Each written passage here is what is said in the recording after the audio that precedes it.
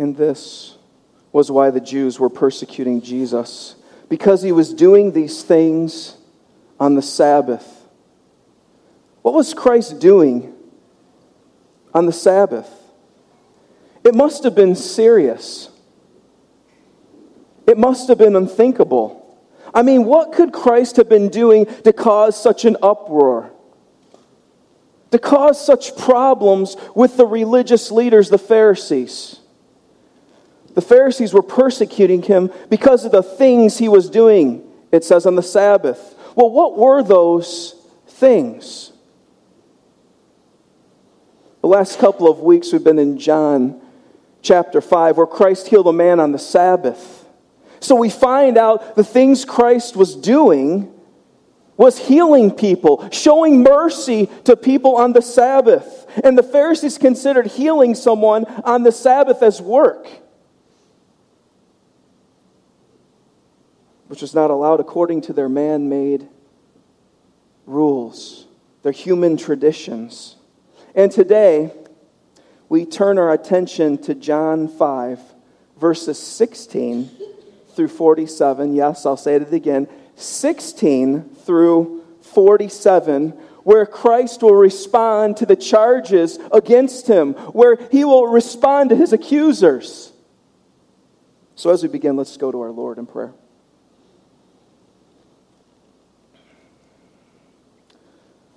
Holy Father, we praise you, we honor you, we recognize our lives are here to glorify you and glorify you alone. Thank you for this time that we can come together and sing songs corporately as the body of Christ. We ask that the power of the Spirit, Father, continues to change us for your glory. We ask as we're motivated here, as we're singing songs to you, wanting to give all ourselves to you, Father, I ask that we have that same motivation in our marriages, in our daily lives, talking to many unbelievers, that we would be zealous for you. Help us to be people like that, zealous for you, passionate for you all the time, Father. Not just while we sing songs to you, but though it is so sweet to be able to come together and sing to you, may our lives be a worship to you. In Christ's name, amen. The question is, what will Jesus say about the charges against him?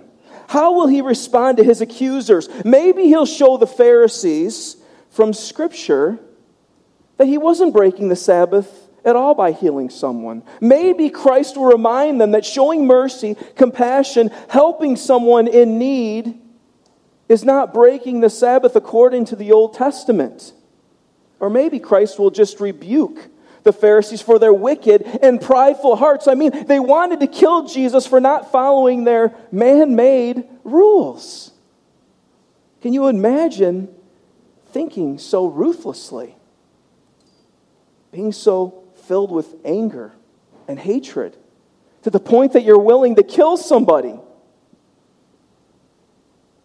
So Jesus responds in verse 17. And this is what he says. My Father is working until now, and I am working. Wait a minute. What did he just say? The Pharisees are probably doing the same thing, trying to process. What exactly is he saying? Let's say it again. My Father is working until now, and I am working. So Jesus doesn't call them out on their wrong understanding of the Sabbath. Jesus doesn't even try to show them how they've elevated teachings of men to the Word of God.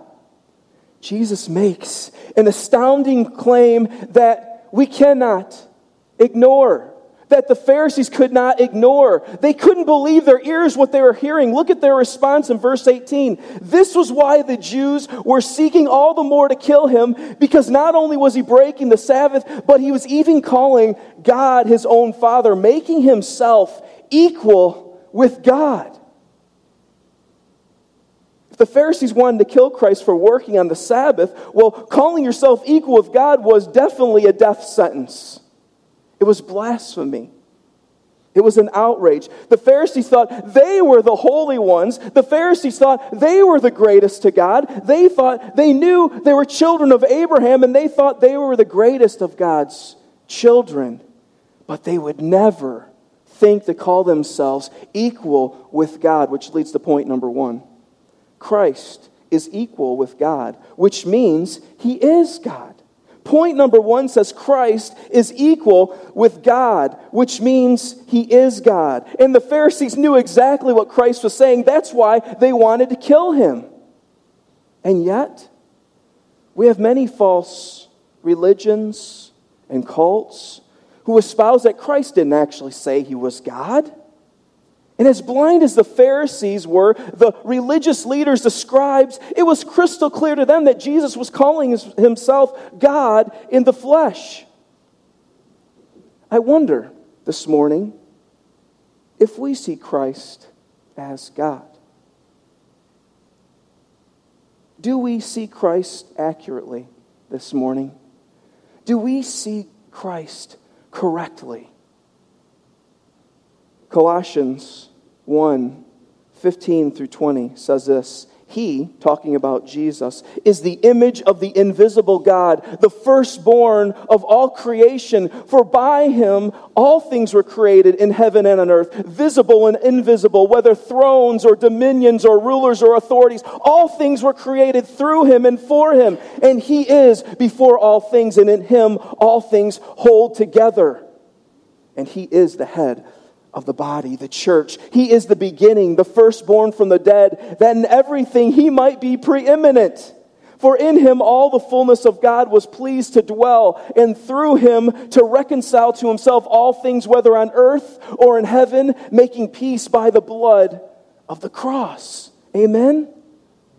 Scripture confidently confirms that our Lord and Savior is, in fact, God. Amen? But you may be thinking, okay, Christ is God, great. Christ is God, Terry. But how does that really apply to me? How does that really help me in my daily life? Christ being God means he is creator. Christ being God means he is our sustainer. He is our protector. It means he is all-powerful. Christ being God means he is all-knowing. Christ being God means he loves us perfectly with a perfect love. Christ being God means there is hope for us. And it's not a hope-so sort of hope. No, but a sure hope, a solid hope, a confident expectation of our present situation and our future circumstances. Amen? And he is working, that he is doing what is best for us as his children. I pray this morning, as we go through this message, I pray that our view of Christ becomes clearer, that our view of Christ becomes bigger, that our view of Christ becomes more accurate this morning. But let's turn our attention back to John 5, since we have about 100 verses to get through this morning. Where we're in verse 19, where we see behind the veil. We dive deep. We see a little more of Christ this morning. We see further into the Trinity. We get a glimpse of two of the distinct persons in the Godhead as Christ talks about his relationship to the Father. Let's read John 5:19-24. And this is Jesus. So Jesus said to them, talking to the Pharisees, "Truly, truly, I say to you, the Son can do nothing on his own, but only what he sees the Father doing. For whatever the Father does, that the Son does likewise. For the Father loves the Son and shows him all that he himself is doing. And greater works than these will he show him, so that you may marvel. For as the Father raises the dead and gives them life, so also the Son gives life to whom he will. The Father judges no one, but has given all judgment to the Son, that all may honor the Son, just as they honor the Father. Whoever does not honor the Son does not honor the Father who sent him. Truly, truly, I say to you, whoever hears my word and believes him who sent me has eternal life. He does not come into judgment, but has passed from death to life." So let's start by asking a basic question. We're just going to scratch the surface on some of these verses. Does Christ say people have to believe in him to be saved in this section of Scripture? Because I've had a lot of opportunity to talk to many who say the human race is all part of God's family. Christ is a way to be saved, but He's not the only way. God is just bigger than just one way. And then they give some analogy, some spiel about climbing a mountain and how different pathways lead to the same place. I'm sure you've heard that before. But is that what Christ says here? Let's look back at verse 23 and 24 to see. Whoever does not honor the Son does not honor the Father who sent him. Truly, truly, I say to you, whoever hears my word and believes him who sent me has eternal life. He does not come into judgment, but is passed from death to life. So Jesus says, the way you honor the Father is by honoring the Son, right? And then he goes on in verse 24 again, truly, truly, I say to you, whoever hears my word and believes him who sent me has eternal life. He does not come into judgment, but has passed from death to life. So Jesus says, whoever listens to what I am saying, believes that God sent me, has eternal life. That's what he says. But this idea of belief often is confused and misconstrued or misunderstood in our day because we think of belief as mere mental assent, like believing that 2 + 2 = 4. But Scripture's not talking about belief that way. Simply knowing or believing Christ is from God does not save anyone. James tells us that demons believe in Christ. They know that Jesus is from God, and they're not saved. Which leads to point number 2. Christ is Lord over our salvation. Point number 2 says that Christ is Lord over our salvation. The question is He your Lord? Is He my Lord? Have we submitted to His Lordship? Have I entrusted myself to Him? Have I turned from trusting in myself to trusting in Christ? The belief in our passage is active. It's looking to Christ. It's a present trusting in Him. It's presently depending on Him. Verse 24 ends by Christ saying, those that believe in Him does not come into judgment, but pass from death to life. So what happens to those who don't believe in Christ from our passage? What happens to those people? We would conclude that they would be still under the judgment. They are still dead, it says in our passage. And if we understand what he means by dead, it means spiritually dead. So those who are outside of Christ are lost. They are condemned. They are still under, as we'll see later, under the wrath of God, it says. But why is the question? Why are people under the judgment, the wrath of God? I mean, it sounds so harsh. It sounds so narrow-minded to say only those who follow Christ are saved. Again, aren't we all children of God? Aren't we all loved by God? Well, let's turn to Ephesians 2, verses 1 through 3. Ephesians 2, 1 through 3 to look into this more.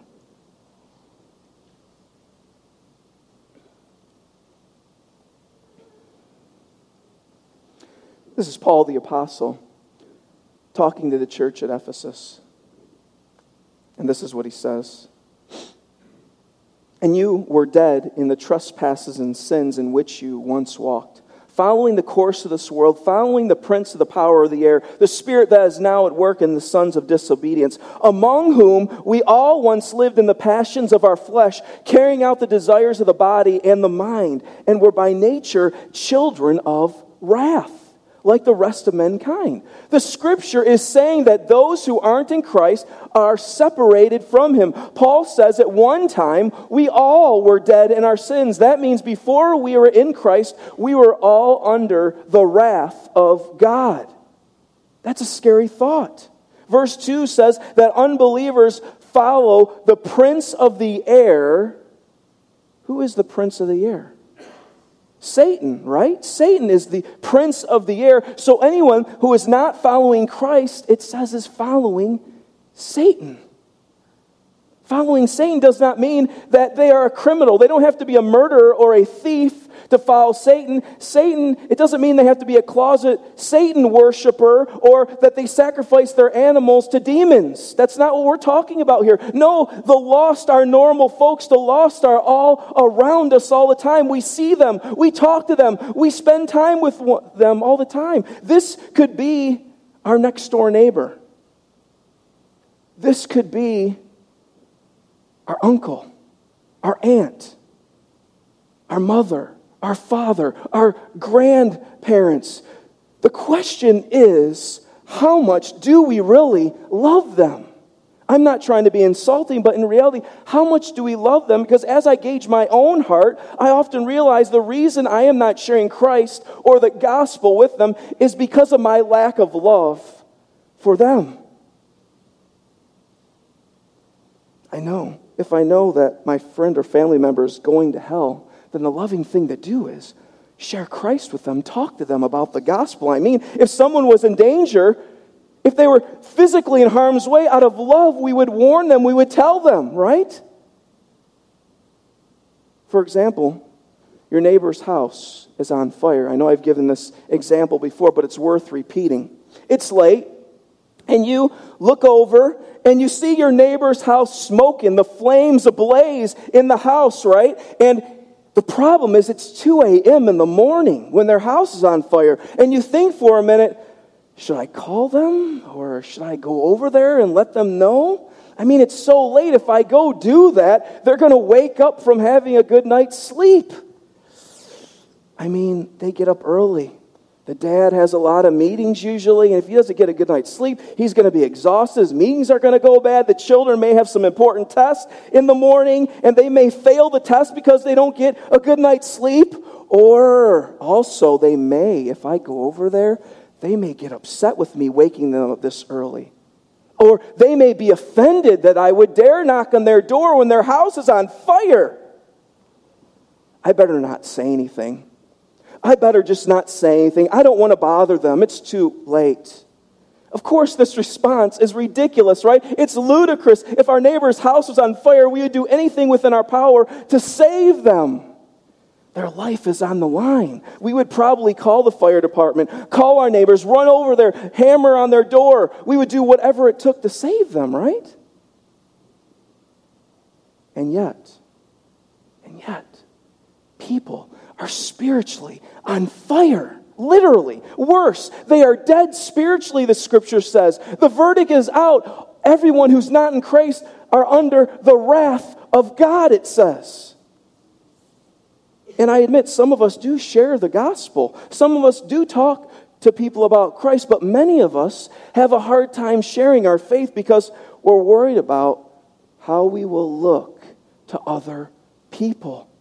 We're worried about offending somebody. We're worried about being rejected ourselves. Let me ask you, who are we thinking about if we're so worried about ourselves all the time? Selfishness, right? They may think we're one of those religious nuts, those fanatics, those extremists, those radicals like Jesus or the Apostle Paul, right? Do we love people enough to speak the truth to them? Do we love God enough to obey the Great Commission as believers? Or maybe it's not about our love for people per se, or because why we're not sharing the faith, but maybe it has to do with our focus. Maybe we are so worldly minded that we forget about heaven or hell altogether. That's another reason. We must remember that we are just here for a short time, and then eternity, forever, which goes on and on and on and on and on and on and on and on. This is getting a little awkward. And on, right? If it was eternity, it would go on forever, right? It would never stop. And there is only two places people go when they die. We'll either go to heaven, where we'll be in the presence of God as children of God, living in the glory of God, enjoying fellowship with God for eternity, or the horror, the most fearful thing to ever think, many will go to hell, where they will face the wrath of God for all eternity. Many try to say hell is the absence of God, which I think that's where the Catholics stances on this. But in reality, God is very much present in hell. It's where his wrath, his anger, and his justice will be abiding for everybody who has rebelled against him and Satan and his angels for all eternity. It's a scary place to be. Scripture says it's a scary thing to fall into hands or fall into the judgment of the living God. Heaven and hell are a reality. The question is, are we living like they are? Are we talking to others about the gospel, about Christ? Because many who we care deeply for are right now in the present moment under the wrath of God. But let's continue on. And we're in verse 30. We're going to skip to verse 30 for time's sake. It says this. And that's talking about Jesus, he says this, I can do nothing on my own. As I hear, I judge, and my judgment is just, because I seek not my own will, but the will of him who sent me. If I alone bear witness about myself, my testimony is not true. There is another who bears witness about me, and I know that the testimony that he bears about me is true. So in verse 30 here, Christ makes it clear that he's not working on his own. He's not the Lone Ranger, right? We remember the Lone, well, I'm being a little bit dated here. I know a lot of the teenagers are probably like, the Lone Ranger, who's that, right? But the Lone Ranger, but Christ submitted wholly and fully to the Father. He didn't work by himself, which leads to point number 3. Christ submits to the Father. Point number 3 is simple. Christ submits to the Father. You may be thinking, how can Christ submit to someone and still be God? Well, this gives us a glimpse of the Godhead. We recognize they have different roles, different functions, and yet Christ is no less than the Father. It would be similar to a husband-wife relationship. They both have different roles, different functions in the marriage, and yet both are of equal value. Both are of equal importance in God's sight. We can definitely learn from Christ's perfect submission to the Father. As Christ submits to the Father, we are called to submit to Christ. So we are blessed. We have such an opportunity to submit every area of our life to Christ. And you may be thinking, wait a minute here. That doesn't sound like a blessing to have to submit to Christ. That sounds more like slavery. But it's not. I can assure you it's not, because Christ knows what is best for us. We have to remember, he is God, right? He knows what we need. He loves us. We can trust him. We can have confidence, assurance that God will lead us in the right direction. Amen? But let's move on to verse 37.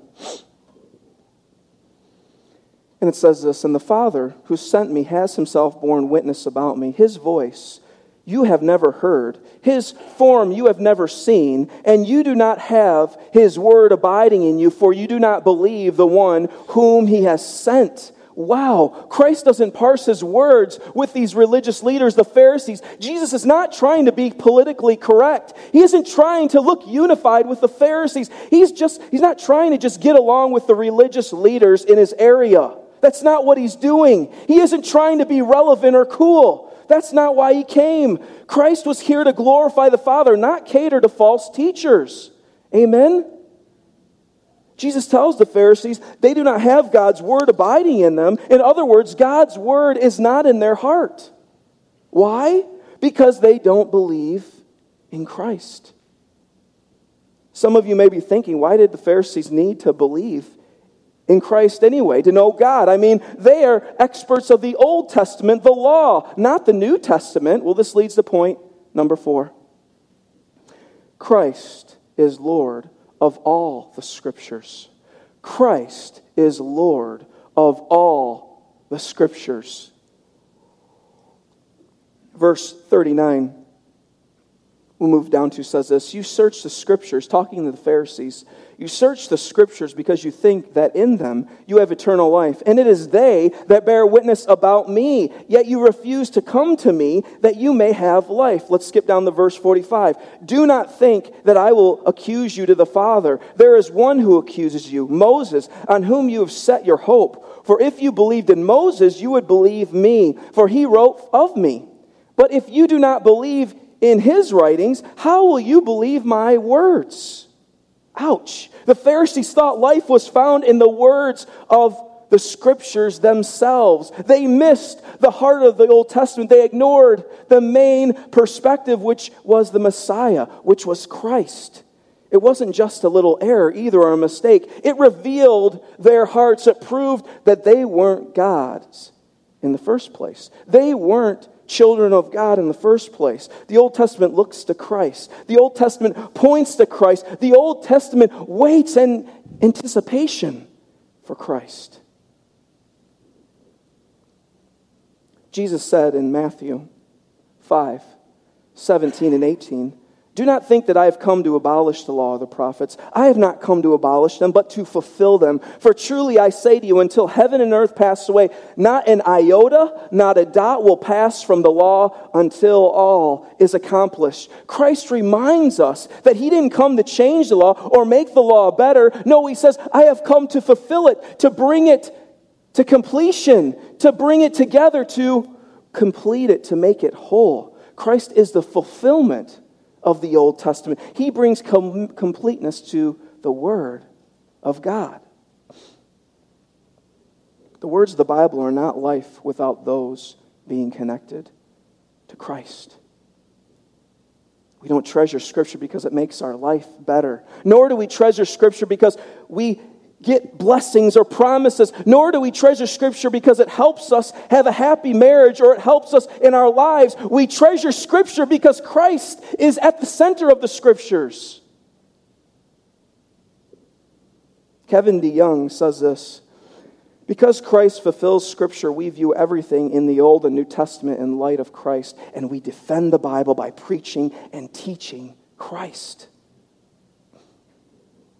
When we're reading the Word, do we see Christ this morning? When we are meditating on the Old Testament, do we see Christ? When we are memorizing the Scriptures, do we see our Lord and Savior, Christ? Christ is the Word. The Word is Christ. If we love Christ, we will love His Word. If we don't love His Word, you can surely know you don't love Christ either. They go hand in hand. What or who do we treasure this morning? What or who do I treasure this morning? Let's finish by looking back at verse 41 through 44. This is Jesus again, and he says, "I do not receive glory from people, but I know that you do not have the love of God within you. I have come in my Father's name, and you do not receive me. If another comes in his own name, you will receive him. How can you believe when you receive glory from one another and do not seek the glory that comes from the only God?" So Jesus reveals to us the sad truth about the Pharisees, about their religion, because it was only skin deep. They weren't dedicated to the law because they loved God. They didn't fast weekly. They didn't fast for a month at a time because they wanted to glorify God. They didn't study because they wanted to serve others. We find out their hearts were filled with self. They wanted glory. They wanted honor. They wanted more power. They wanted the best of everything. Their hearts were full of pride and selfishness, which we discussed last week. They loved themselves too much to love God and others, which leads to point number 5. Christ is Lord and deserves all glory. Christ is Lord and deserves all glory. The Westminster Confession of Faith asks the question, what is the chief end, or what is the purpose of man? And the answer, of course, is man's chief end, or man's purpose, is to glorify God and enjoy Him forever. We were made to exalt Christ. We were made to glorify Christ. We were made to magnify Christ. We were made to be worshipers of Christ. Amen? That means we live for Christ in our marriages. That means we live for Christ in our families. That means we live for Christ in our workplace. That means we live for Christ in our trials and our struggles. That means we live for Christ when life is going good. That means we live for Christ in our mundane moments when we're just sort of cruising. We live for Christ. Our life is supposed to be centered on, wrapped up in Christ. In conclusion, Christ is Lord. He is God. He is Lord of creation. He is Lord of the living and the dead. He is Lord of the Word. He is the fulfillment of the Word. He is Lord, and He deserves all of our glory. Is Christ your Lord and Savior this morning? Have you turned to Him in repentance and faith? What about for those of us who are believers in Christ? Do we live for Christ? Do we recognize that Christ is God? And does our lives look like it? Are we growing in our faith in Christ? Are we maturing in our love? Are we growing in our gratitude for the gospel? Are we seeing ourselves clear as we are growing in Christ? The reality of it is, church, the closer we get to Christ, the clearer we start seeing our own brokenness, our own sinfulness. I am daily reminded of my own brokenness and sinfulness. For example, just in my marriage alone, I'm called as a husband to love my wife like Christ loved the church. And how did Christ love the church, by the way?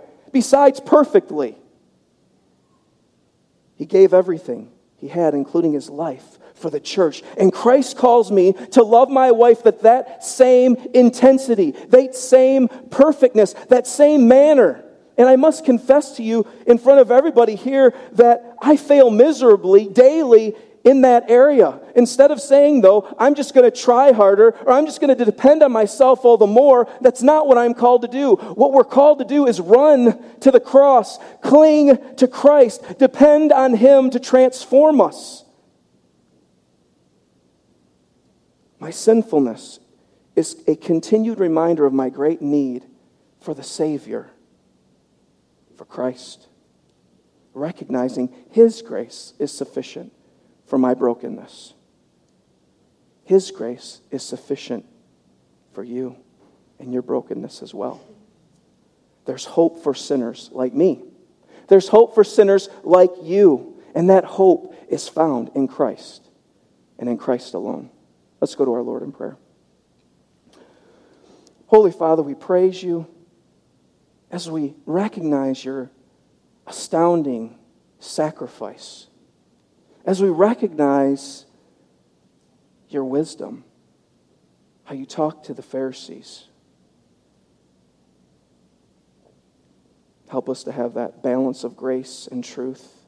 Be willing to be full of love and humility, but at the same time, be willing to speak the truth and be willing to stand passionately, zealously for You as well. I ask, Father, that You be with all the churches that are walking in Your word, that are passionately teaching the gospel. I ask that You empower all of us to be more empowered to turn this world upside down for You. I ask that You help us to turn Marco Island upside down for You. I ask us, though, to just help us to turn our own households upside down for You. I thank You for Your word that continues to show us the direction we need to go. Help us to be students of Your word, to know it. Help it to abide in our hearts. We love You and praise You in Christ's name. Amen.